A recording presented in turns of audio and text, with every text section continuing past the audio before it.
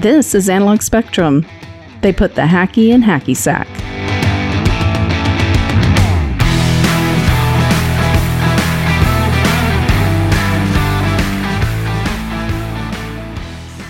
That is not going in the podcast. Damn it. All right, Analog Spectrum, back at you. This is Tony speaking. I'm with Doug. Here I is. He's here, and this is a podcast that you are now listening to. Yes. This is a good one. I think it's going to be a good one. I am really very interested in this, and I'm gonna, before we even get started, a little context for the listeners. Probably like about 2 or 3 weeks ago, and we've talked about this before. You know, we don't really go into a lot of stuff with a plan. And Doug called me up, and he asked me if I'd seen the movie Fantastic Voyage. And 1966? 67. 1966? Is it 66? That's the credits. That's what it says. But whatever. Yeah. Mid-60s. Let's call it mid to late 60s. Yeah, something like that. And I said, no, I hadn't. And he commented, yeah, it's got Raquel Welch in it. And it won't make up a whole podcast, but we can maybe talk about it for like 15 minutes. And I said, hey, I got an idea. I'm a fan of Raquel Welch. Why don't we just pick 3 random Raquel Welch movies that we know, and we'll watch those 3, and we'll just kind of talk about those movies. And so it was just kind of like a throwaway idea.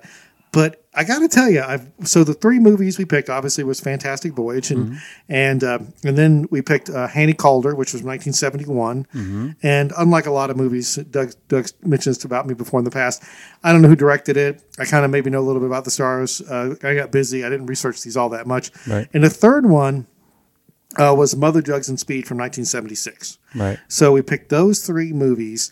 And not for any real reason. No, not just that was kind of random. Tony had one of them, so yeah, I owned Hanny Calder. I actually when I got Amazon Prime and I got it on my TV, it was just a movie. I remember watching it as a kid, like on HBO when I was and I bought it like for like $9 or something like that. Yeah, so now I have it forever. Right. And then the other one was Mother, Jugs, and Speed.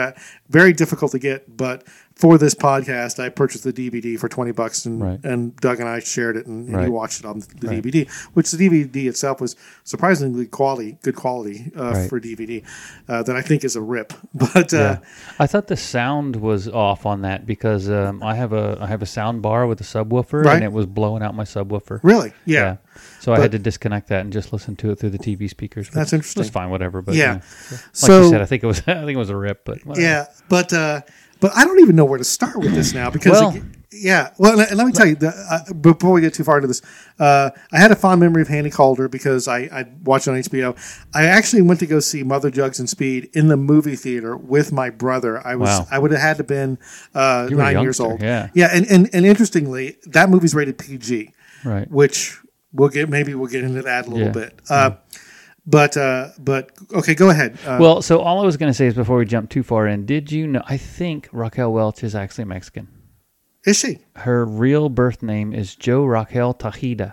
Really? Yeah, and I just literally pulled this up on my phone as you were walking into the room to start the podcast. Huh? Born in Chicago.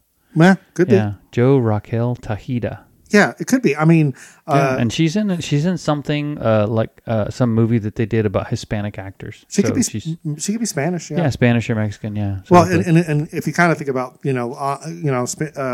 Spanish Hispanic heritage is not like Caucasian. That man, it really just kind of runs the whole gambit on. Well, yeah, I was going to say when you see her on screen in some films, she could pass for Middle Eastern, she could pass for Hispanic, she could pass for Caucasian, depending on how she does her hair and whatever else, So right, and makeup and stuff. But anyway, clearly a beautiful woman and all of that. Yeah, I was going to say that's a good place to start, like Raquel Welch, and we might as well just kind of like this podcast has the potential to be almost dangerous. I'm kind of Tony's curious. dancing around it already. No, well, not that. I mean, I'll be the first to admit, beautiful woman. Yes, I mean, honest.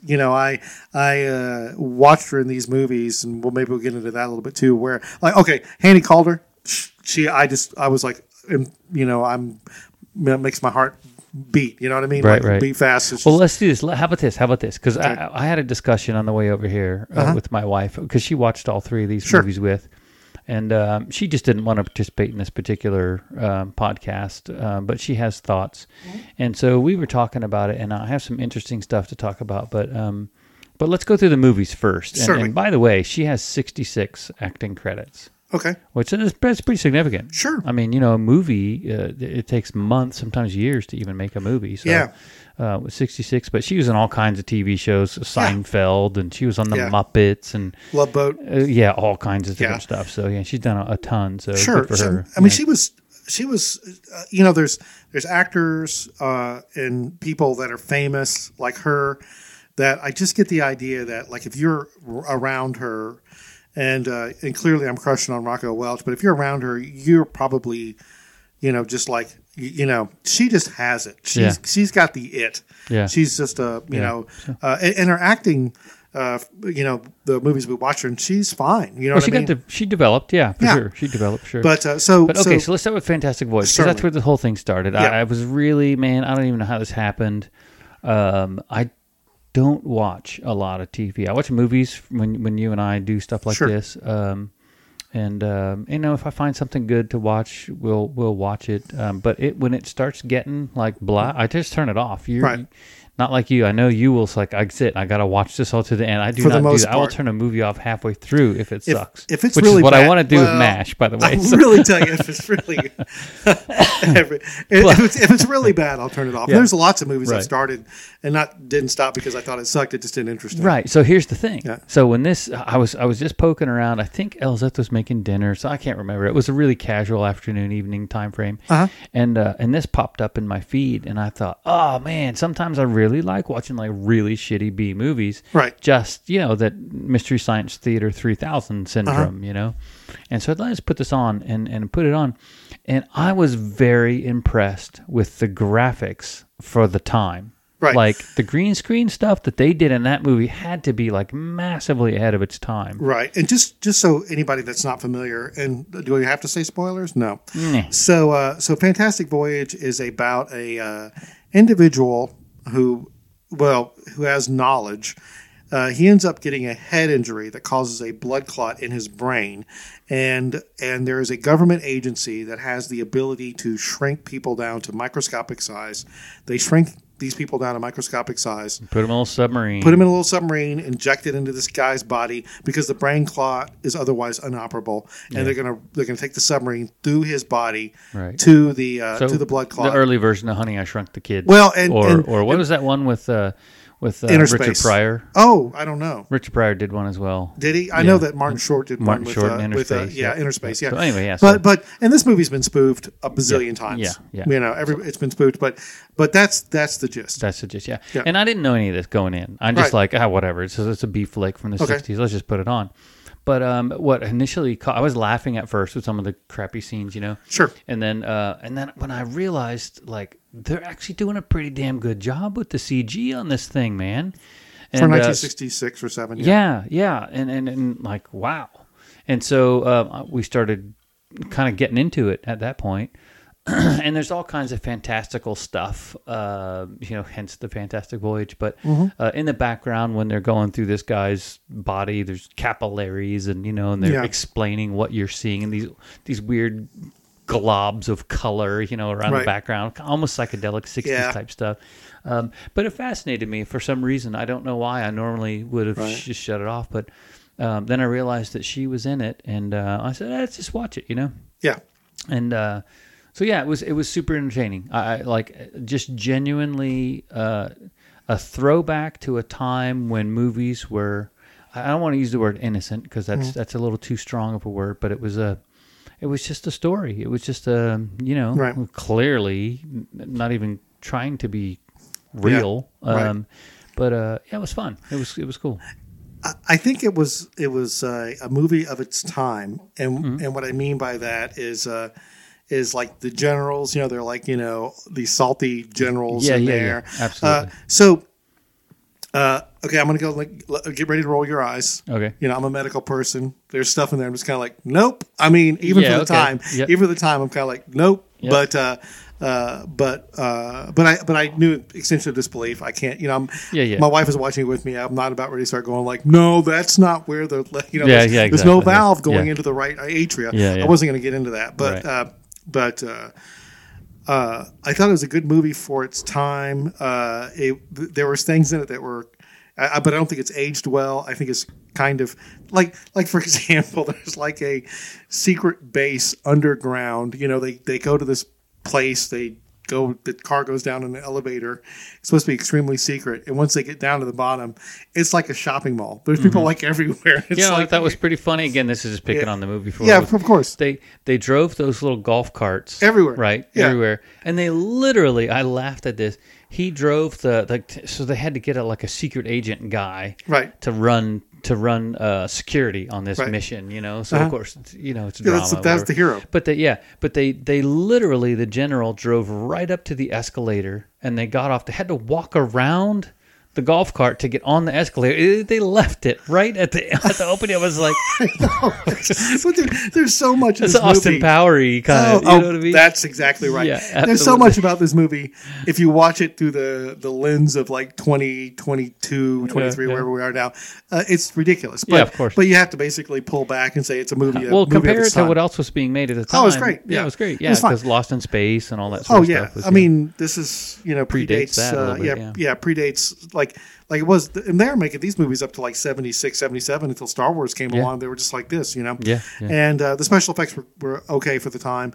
The acting was okay. I thought Donald Pleasance was great. I thought it was funny how Donald Pleasance was clearly like this atheist, and there was the guy with the laser, and he obviously was like, even though they didn't get into it too much, he was like doing all this poetry about how the philosopher. Oh God, it was just it was so pretty cringy. painful.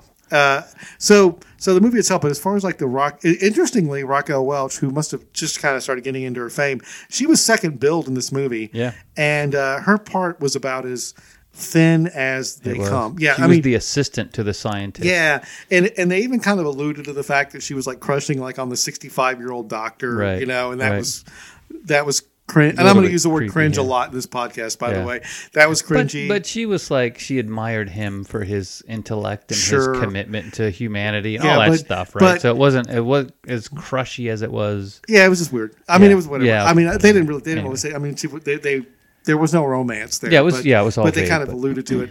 But she was the one that was like, she did. Her part had nothing. It was just, she just was nothing. She didn't do anything. She probably had like 20 lines in the whole movie, and it was like, the laser is secured, doctor. Oh my gosh, you said you secured the laser. I did secure the laser. Her job was basically just to kind of be eye candy. Yeah, that was it. Yeah, so a little bit of exposition, not very. And then she had to be the victim for the hero because they saved her from the white blood cells from the antibodies. The antibodies. That attacked her. But which I thought that again, those special effects, all practical stuff. Right, it was super cool, man. Yeah, whatever it was that. I don't know, like the crystallized seaweed is whatever. No idea.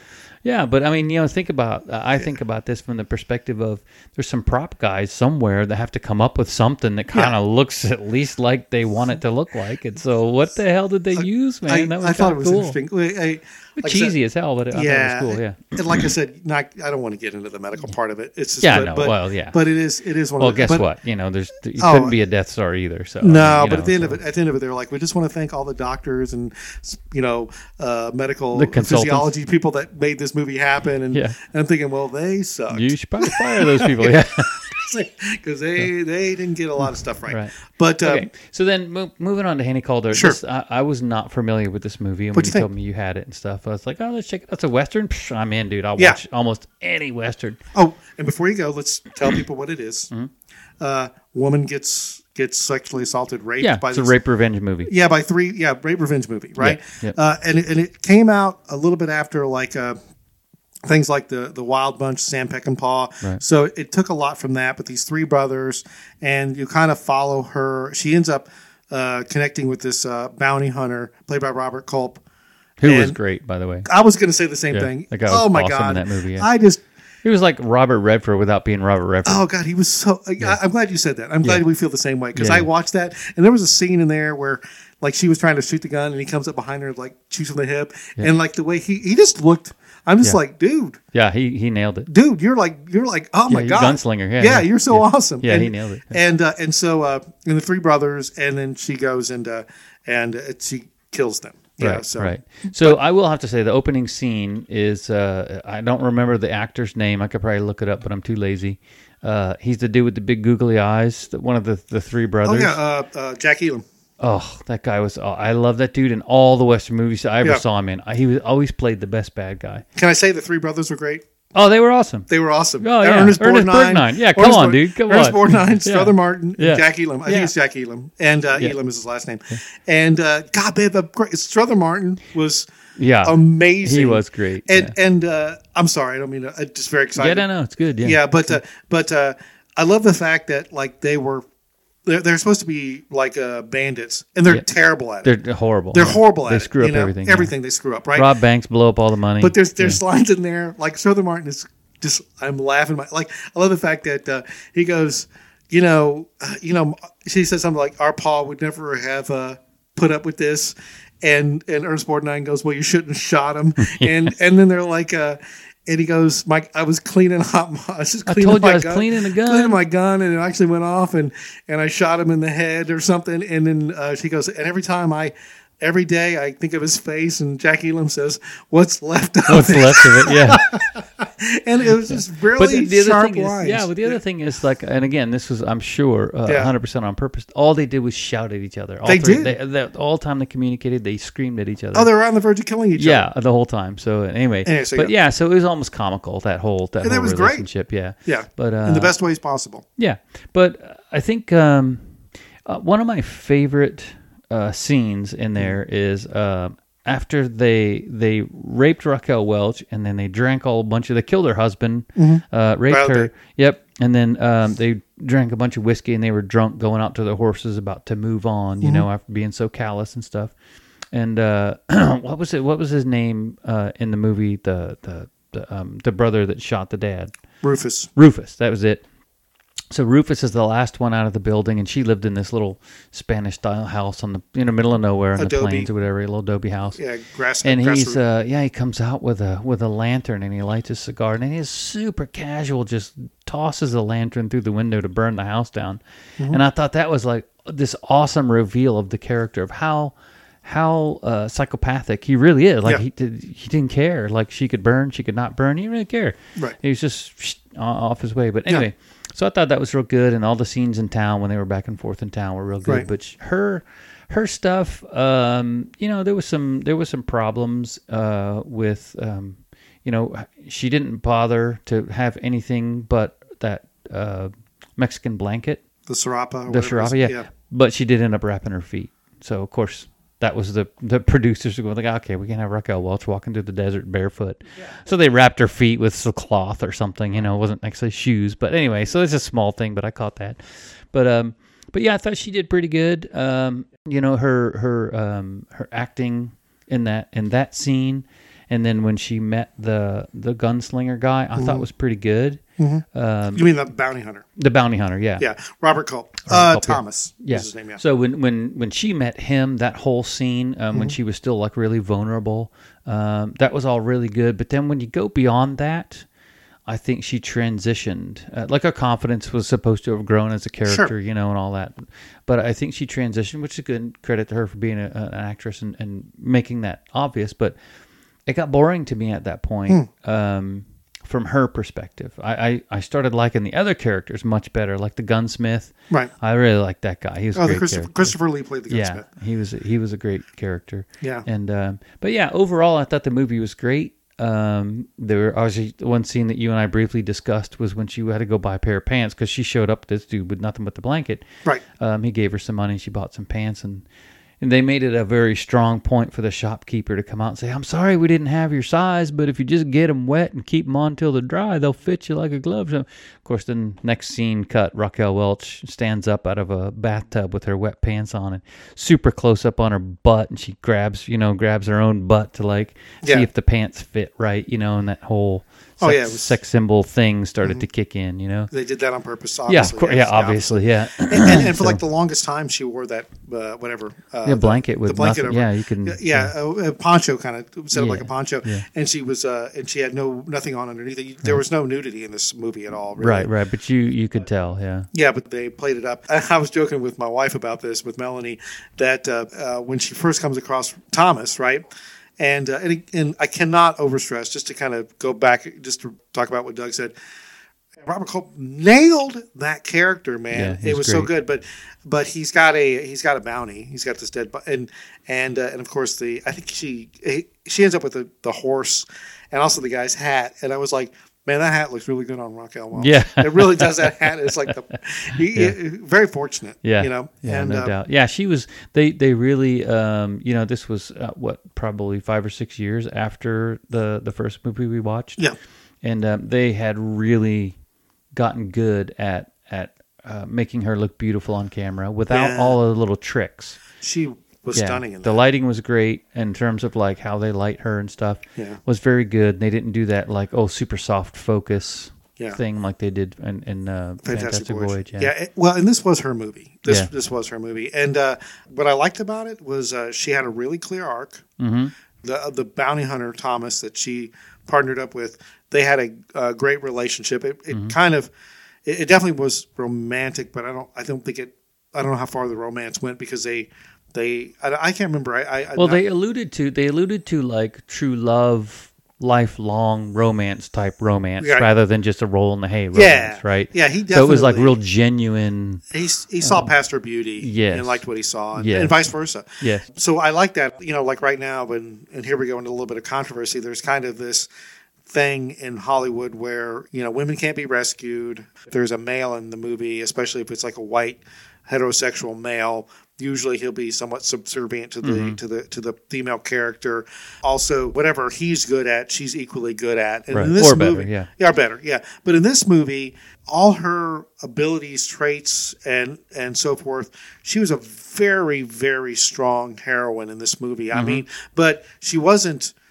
Not in the beginning. Not in the beginning, but by the time end, she became a gun, she was good with a gun too, which was just fun to watch. But she wasn't. She had the positive traits that you would expect to see in a strong female character, right? And he was her equal, but different, right? So I'll explain. I think I know what you're talking about, and I'll explain. This is how I explained this to Elzeth when we were briefly talking about it, and that was that I think she developed a liking for him because he treated her just like he would treat anybody else, right? That needed to learn how to shoot a gun. Like at first he said no, of course, and then she was begging him, and she offered to sleep with him and all that stuff, and he kept turning her down. He's like, no, that doesn't interest me.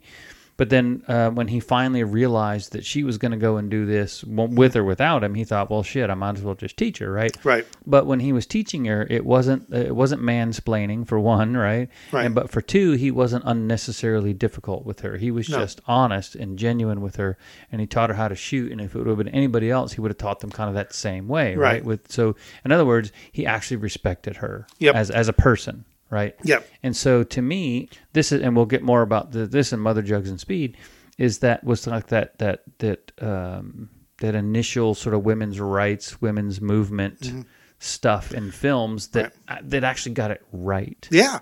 You know what I mean? Like yes. If and then I'm projecting here, I guess, but if I was a female and I was looking for equality, that's what it would look like in my eyes. Right.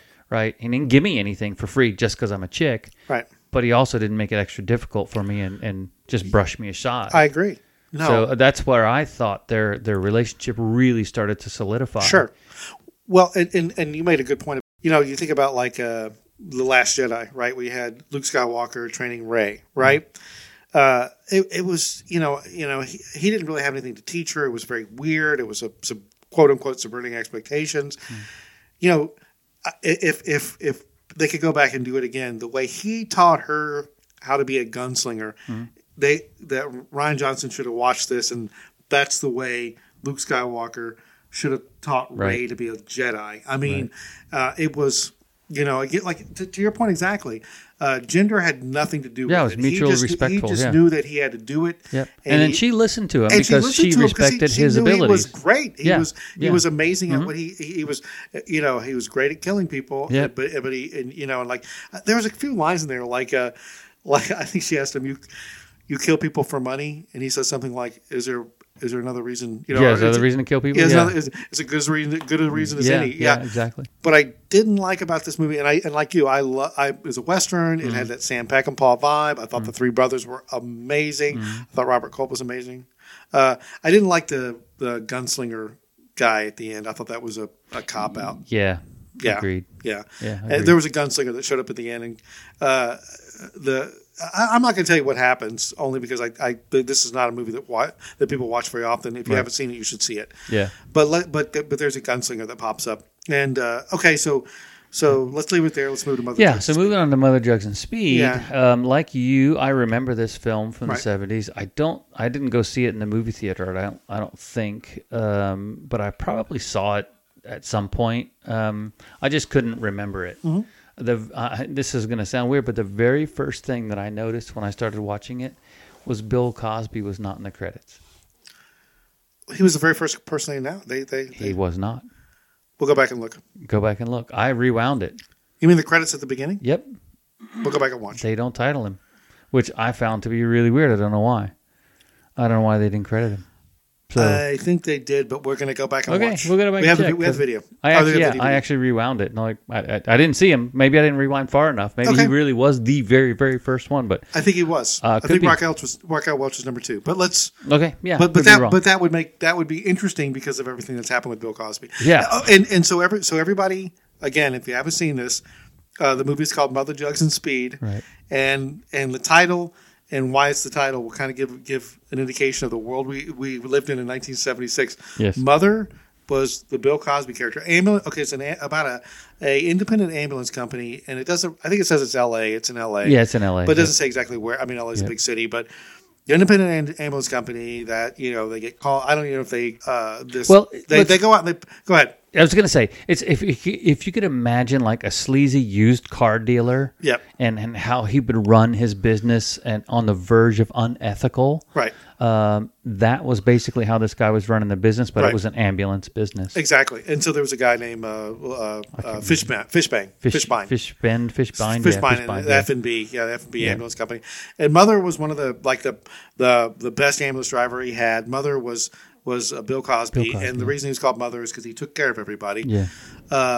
Jugs was Raquel Welch because they called her Jugs because of her breasts, big boobs, which is crazy. And Speed was the Harvey Keitel character. He was the new kid, which was kind of interesting seeing a young Harvey Keitel. I know, he was so young. And they called him Speed because he had gotten put on probation at the police force for selling speed. Yeah. And drugs. So they called him Speed. So Mother, Jugs, and Speed. Right. Bill Cosby, Raquel Welch character, and Harvey Keitel. And really all it is there's no real story or arc here. It's just about what's going on. And it's like a slice of time. And this ambulance company. I mean, things do happen, but nobody really has an arc or anything like that. No, there was no character development whatsoever. Nothing at all. Yes. And then so I will say that the very first comparison I wanted to make was MASH. Yeah. For that very reason. Right. It was exactly the same as that. It was just somebody gave these guys money, had a terrible script in their hands. Right. They got some relatively famous people to play these things, and they sold the thing, and they made money probably. I don't know. Yeah. But I thought Bill Cosby was good in this. He was. Yeah, I thought he was. In particular, I think he had 2 scenes in there that were just, to me, really, really good. And one was... as the story goes along, Raquel Welch plays Jugs, and she's basically the switchboard operator, and she calls the ambulances and tell them, go pick up somebody here and there, whatever, code 3. Yeah. And then so everybody's wondering what happens to her in the evenings after work because she's beautiful and they all want to date her and she won't date anybody and whatever. Right. So she's been going to school to become an ambulance driver. Mm-hmm. So and she gets her license, ambulance driver's license or whatever the hell they want to call it. EMT certification. Something, yeah. 1976, who the hell knows? Yeah, who knows what it was. But then so she goes to the boss and says, that's it, I'm not your secretary no more, I'm going to drive. And he said, no way, we can't have a woman driving, da-da-da. And Bill Cosby's like, no. This is women's rights, man. You got to let her drive. And so the guy assigns her to Bill Cosby. He goes, oh, wait. You could drive, but you can't drive in my ambulance. Right. So, and so I thought the hypocrisy of that was awesome, right? Right. Obviously, unfounded, but it was cool. Right. And then the other scene where a woman, after she got her own little gig as an ambulance person, they delivered a baby, and both the mother and the child passed. And the mother away. didn't die. I mean, the child didn't die. Child didn't die. Mother died. Okay. Yes, I thought they both did. Maybe. I don't know, but it's irrelevant. But yeah. So she was. That's it. She quit, and she was heartbroken, and she was at home licking her wounds. And Bill Cosby comes by, and that speech was the man. I mean, people nowadays need to listen to that because it was a reality. Basically, what he said to her is something along the lines of, "You choose this profession, you got to take the good stuff and the bad stuff. Right. You got to deal with this, right? Because this is not.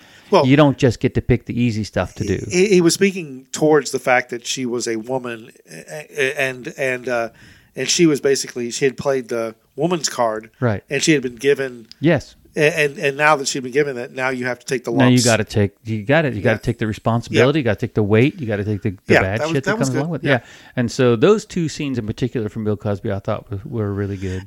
And a few things. Well, the interesting thing about this movie is it jumps between like lighthearted comedy and like holy shit dark moments, some heavy stuff like that, like at least 3 or 4 times. Yeah. When his partner gets shot. Bill Cosby's partner gets shot. That's how he ends up with speed in his ambulance. Is the fact that his partner gets shot by and man, again, a PG movie, and you got the drug overdoses, his partner getting shot, lots of blood.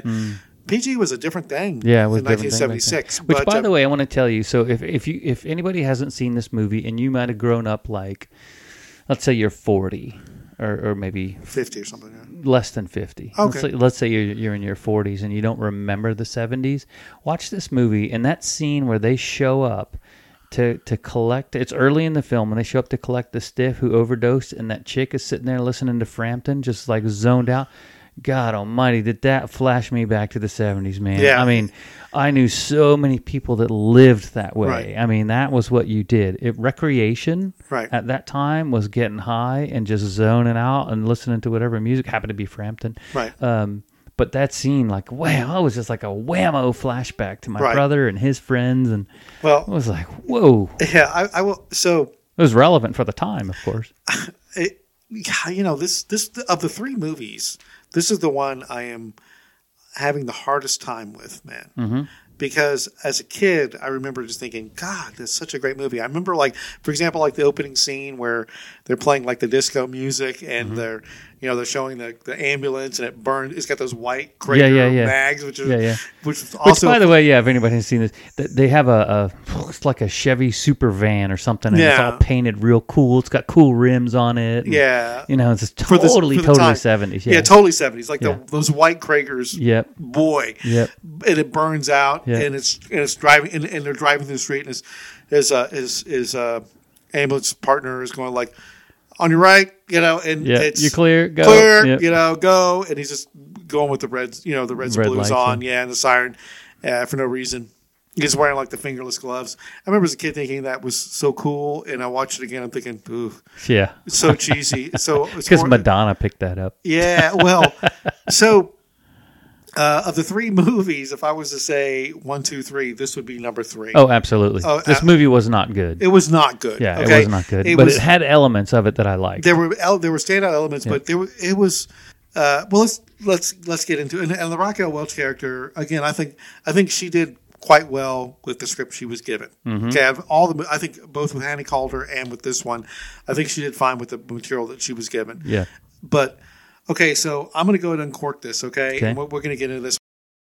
We definitely live in a world right now where people are going like, well, these are the reason we have movies, like the whole, like we just talked about, like movies where, women are very powerful and they're kind of taking over the male role and all that kind of stuff, because now is their time. And then I watch a movie like Mother Jugs and Speed and I'm thinking, okay, I kind of get it now because that movie is like, and I am not this way, but I'm thinking, holy crap, man. Some of the things, I'm going to digress for a second. I thought Larry Hagman was great in it. Larry Hagman, yeah. He played like this sexist asshole douchebag. Yeah. But there's a scene like where he gets in the back of the ambulance to I guess, sexually molest or rape a girl, and like she was dead, right? I'm pretty sure she was dead. She was died. dead or something. And like Harvey Keitel was like, like basically like kind of like, oh, you're sick. The fact that this guy didn't like lose his job over that or whatever is insane to me. Yes. I mean, there's so many parts of this where I watched and I'm just like, okay, the world, if this was the way it was, especially towards women in the 70s, holy cow, it was a fucked up world, man. Yeah. And I get it now. I kind of get it because there was things in that movie, the way they talked to her, the fact that they called her Jugs. I was like, oh my God. I don't know. What do you think? I think that was a caricature of the times. I don't think that was really how things were. Oh, God, I hope so. Just back up to Hanny Calder. I mean, it wasn't that way. No. Right? The mutual respect that those two developed. So it was just a caricature of the 70s. And, the Harvey Keitel character was overly good, wrongly accused cop. Right. But even he and then the Hagman character was overly bad. Absolute But even he, as the good guy towards her, was a freaking... Only once, right at the end, when he got his cop job back, he said, "Yeah, go home. I like my lamb this way," and all that sort of stuff, right? Yeah, but God, I think he was messing with her. That's how I read into it, right? Because then shortly thereafter, she got the gig, and she was going to work, and then his response was, "How do you like your lamb?" Right. So he was going to go home and do the cooking. So I think it was a play. It was that making fun of exactly what you're talking about. I hope so. Well, they did kind of allude to it, like after the fact that she. Well, next thing you know, she was in Mother's ambulance. Yes. And he goes, well, how do you like your lamb? Yeah, exactly. Yeah. So he was willing to take the sure, the support role. Yeah, and he was. It was so weird to see Harvey Keitel. Yeah, being so young. But okay, so let me talk about this for a second because Elzette and I had this conversation because she was very she hated this film for that very reason. Why the way the women in the movie were talked to and all that stuff. But she didn't even like the Raquel Welch character because she noted that when Raquel Welch stole the ambulance and then the cops were chasing her, she called back to headquarters and said, "Hey, get those fake names and addresses and send me someplace." And it was Fishbine's wife who's like, "No, he would never do something like that." So in all of these characters, she was truly the only good character, right? So as soon as Raquel Welch gets into a pinch, boom, she defaults to sleazy like all the rest of these guys. Right? Whereas this guy's wife, who was a minor character in the film and was played almost slapstickish he was. as a character, was truly really like the only one with an actual decent moral compass. The rest of them were lost. But I think that in by itself is kind of a reflection of the 70s. And I would say that probably mirrors where we are today. That's my guess. But what I wanted to talk about was celebrity versus sex symbol. Okay. And I think just by happenstance, we picked these three films, and we got to watch Raquel Welch turn from a minor celebrity into a sex symbol through these three films. Because Fantastic Voyage, minor role. She was beautiful. They put her in there as a beautiful girl because they couldn't have a submarine with 5 dudes in it, right? That would be creepy. And she was eye candy. So she was eye candy, right? But she wasn't disrespected. She wasn't, none of that. But then you go to Hanny Calder. Well, real quick on that. It was interesting that they were like, there was that scene where the generals, and get back on Fantastic Boys just for half a second. We digress. Right. Where I love the fact that you had these generals that were like, smoking cigars and they're drinking coffee out of the cowboy coffee pot. Yeah. Like, I don't know where they're going to end up in that body. It's just so, and one of them's like, no woman's going to go in the submarine. This is no place for women. This is not women's work. And like I said, think about it. The script was probably written in 63 or 64. Something like that, yeah. You know what I mean? And by the time it got the green light and went through and all that stuff, when they make it and it gets released, that was the early 60s probably when all that crap was written. And it was, that was the attitude of a lot of people back then. Sure. But I will say also, not to defend these guys, but I would say that attitude was really just handed down to them and taught to them. And I don't think most of those people had like, oh, this is definitely the way it should be. They just this is the way it is, right? Right. And they didn't want to rock the boat, right? Well, and I think honestly that kind of was the world we lived in. Yeah. It wasn't until the mid to late 60s when the hippies started turning all that crap on its head that no, I'm not. No, dude, I'm with you. Yeah, right? And that's when it all started changing. Anyway, so that's a whole nother podcast. Yeah. Hippies. We're going to do a hippie. You're freaking killing me. Well, dude, I could do all them goddamn hippies throwing that shit on their head. No. You're cracking me up. No, but I'm talking about hippies as in the real hippies, like the real actual hippies, because they actually had a pretty good idea. Oh, yeah. They just messed it up. And then and then what happened? I don't know. We can talk about this in another podcast. But I think that they got hijacked. Their message got totally hijacked. Who's the hippies? The hippies, yeah. Okay. Because truthfully, like, think about it, man. That's transcendent. Like, okay, we're all going to get along. We're all going to be happy with one another. It's all going to be cool, right? What was their motto? If it feels good, do it. Right? That was their thing. And so anyway, but let's save that for another day. But yeah, so I was thinking about, what if you're a celebrity? What do you got to do, right? As a lifestyle, you got to show up places, you got to get your picture taken, sign autographs, be nice to people, go on TV shows, right? But if you're a sex symbol, it's different. You have to live that always. You can't be seen without your sex symbolness showing, right? Mm-hmm. You can't roll out in a robe and slippers, right? If you do, especially nowadays, you get ripped. You're hosed, man. Yep. You're hosed. Yep. And I think it was probably the same back then.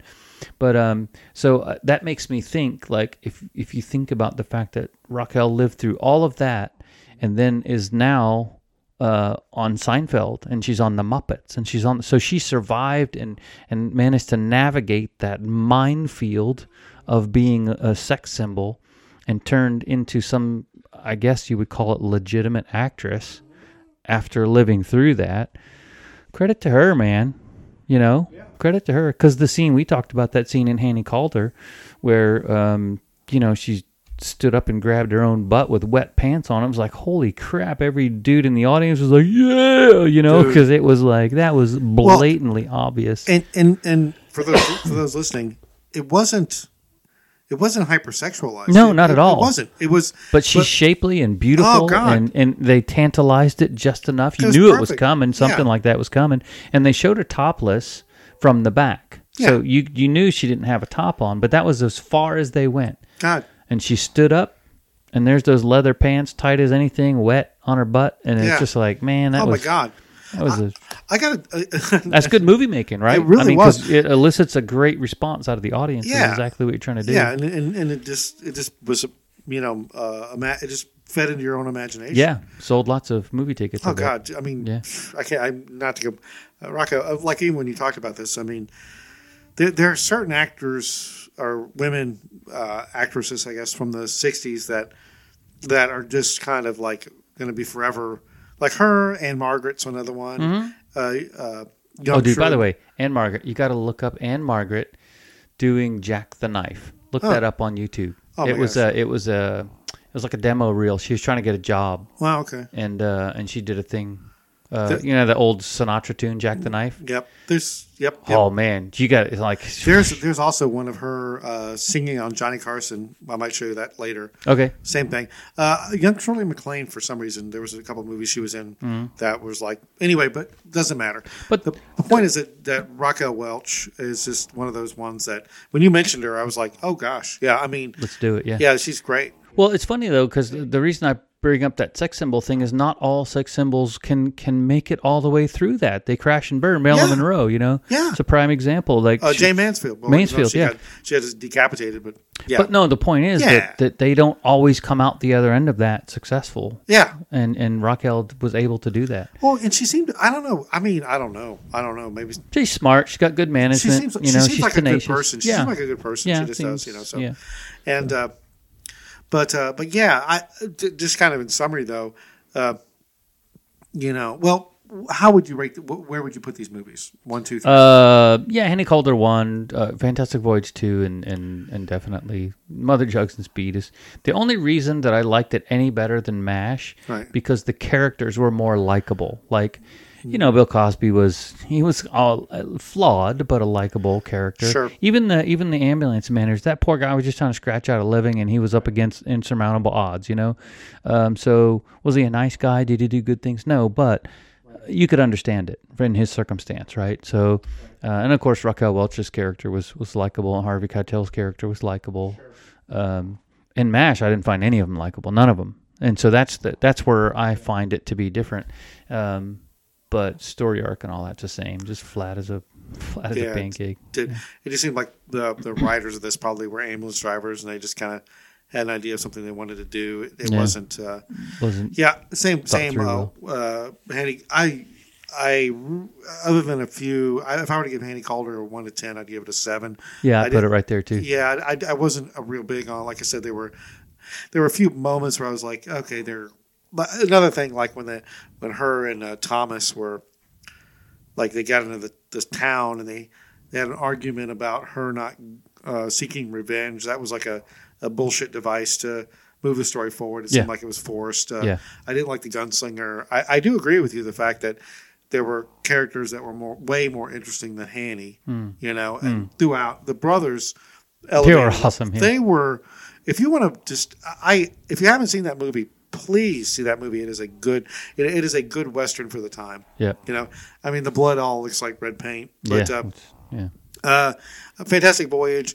Not the best vehicle for Raquel Welch. It's definitely it's a B flick. It's a B flick. Yeah. And then Mother Jugs and Speed. I like I said, that's $20 you ain't gonna get back, dude. And again, I swear you can rent it. If one of our listeners wants to rent it, Tony's looking to make his $20 back. Man, I got it. Well, well, there's a reason why you can't find it streaming. Yeah. No, it's like, I agree with everything you say. It's just like Fantastic Voyage is a snapshot of the '60s. This is a snapshot of the '70s, especially '76. That was a linchpin moment in America anyway. So that's interesting. That was the oil crisis. That was long gas lines. Yeah, all that. Nixon, the world Vietnam. changed. Yeah, the world changed right after that. Yeah. Because we went from that, and 4 or 5 years later, we were dancing in nightclubs and doing cocaine, as a country. They were already, that was headed. Disco. 79 already. Yeah, it was already popular. We should watch Saturday Night Fever. Oh, shit. That is an overly hyped movie. I did recently watch that. Yeah. I'd never seen it. But, anyway. So, Mother Jugs and Speed. I give it a 2, 3. I hate the fact that I loved it as a kid, and now I went back and watched it. I'm kind of you're a kid, of course. You didn't know. You got to see guys smoking pot in an ambulance and whatever. Yeah, whatever. But I got to tell you, like I said, I swear to everybody out there, I'm not like it did change. I was like, God, if this is the way we treated women in the '70s, I am so sorry. I really am. I mean, I know. Well, so once again, my point is, I think that the whole thing is a caricature, and there are people that did that. Sure. And I think you could go to Hollywood, and you're going to get that Devil Wears Prada attitude from some directors and some producers. Go to Hollywood. Go work in Hollywood as a beginning writer or a beginning actor. You are going to get treated like shit. Terrible. And to me, there's no difference. It's when we treated women that way, it was wrong, and we treat people like that today. It's wrong. That's all there is to it. So, So again, not everybody was like that for sure. I was about to say at the time, people watched that movie and they're kind of like, huh. And we look back on and other people probably would look back on that movie now and say, here's the problem. I guarantee you, people are going to look at some of the movies that are made today and have issues with it the way I have issues with that one now. Sure. Yeah. Yep, the way certain people are portrayed in movies today is going to be a problem, just like that movie was back then. Because they amplify all of it. They amplify it. Because that's drama and that's what sells and da-da-da. Yeah, but to your point exactly, Handy Calder, a movie, and I'm sure they were not trying to do this, found balance that movies nowadays can take a lesson from. Yes, absolutely. Especially in the character development side. Yep. So. Yep, and the relationship between the two main characters, they were great. Different but equal. It was fantastic. And again, Robert Culp, guy from the Greatest American Superhero, which is a total schlock TV show. Man, I wish he would keep making movies like this. He'd be up there with Clint Eastwood. Yeah, he was amazing. So, no doubt. But any other thoughts? My only other thought is let's go get brisket. Oh, yeah. I made some brisket, folks. So hopefully it's all ready to go. And also, if anybody was curious, Lucy was here with us today. Yes, if you heard the snoring, she's over God, here. man, she is so cute. Right now, she's totally crashed out. Yeah, crashed. All right, everybody. That's another Analog Spectrum podcast That's a wrap. for you. That's We're going to wrap people. it up, and I hope you have a great day. So ridiculous.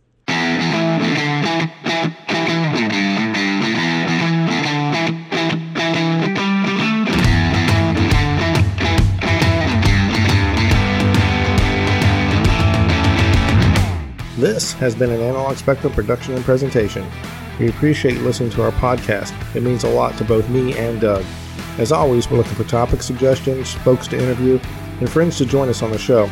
If you can help with any or all of these, go ahead and send a quick note to Analog Spectrum, that's all one word, at gmail.com. Are you curious about our past uploads? Go check out our website. You'll find the link in the description. Finally, for any cast you've enjoyed, please leave a comment and a review. For that last part, it would mean a lot to us if you'd make it 5 stars. And don't forget to share us with your friends and family. Thanks again for taking time out of your busy day and spending time with us. There's nothing better than hanging out with you and all our friends in this crazy Analog Spectrum world.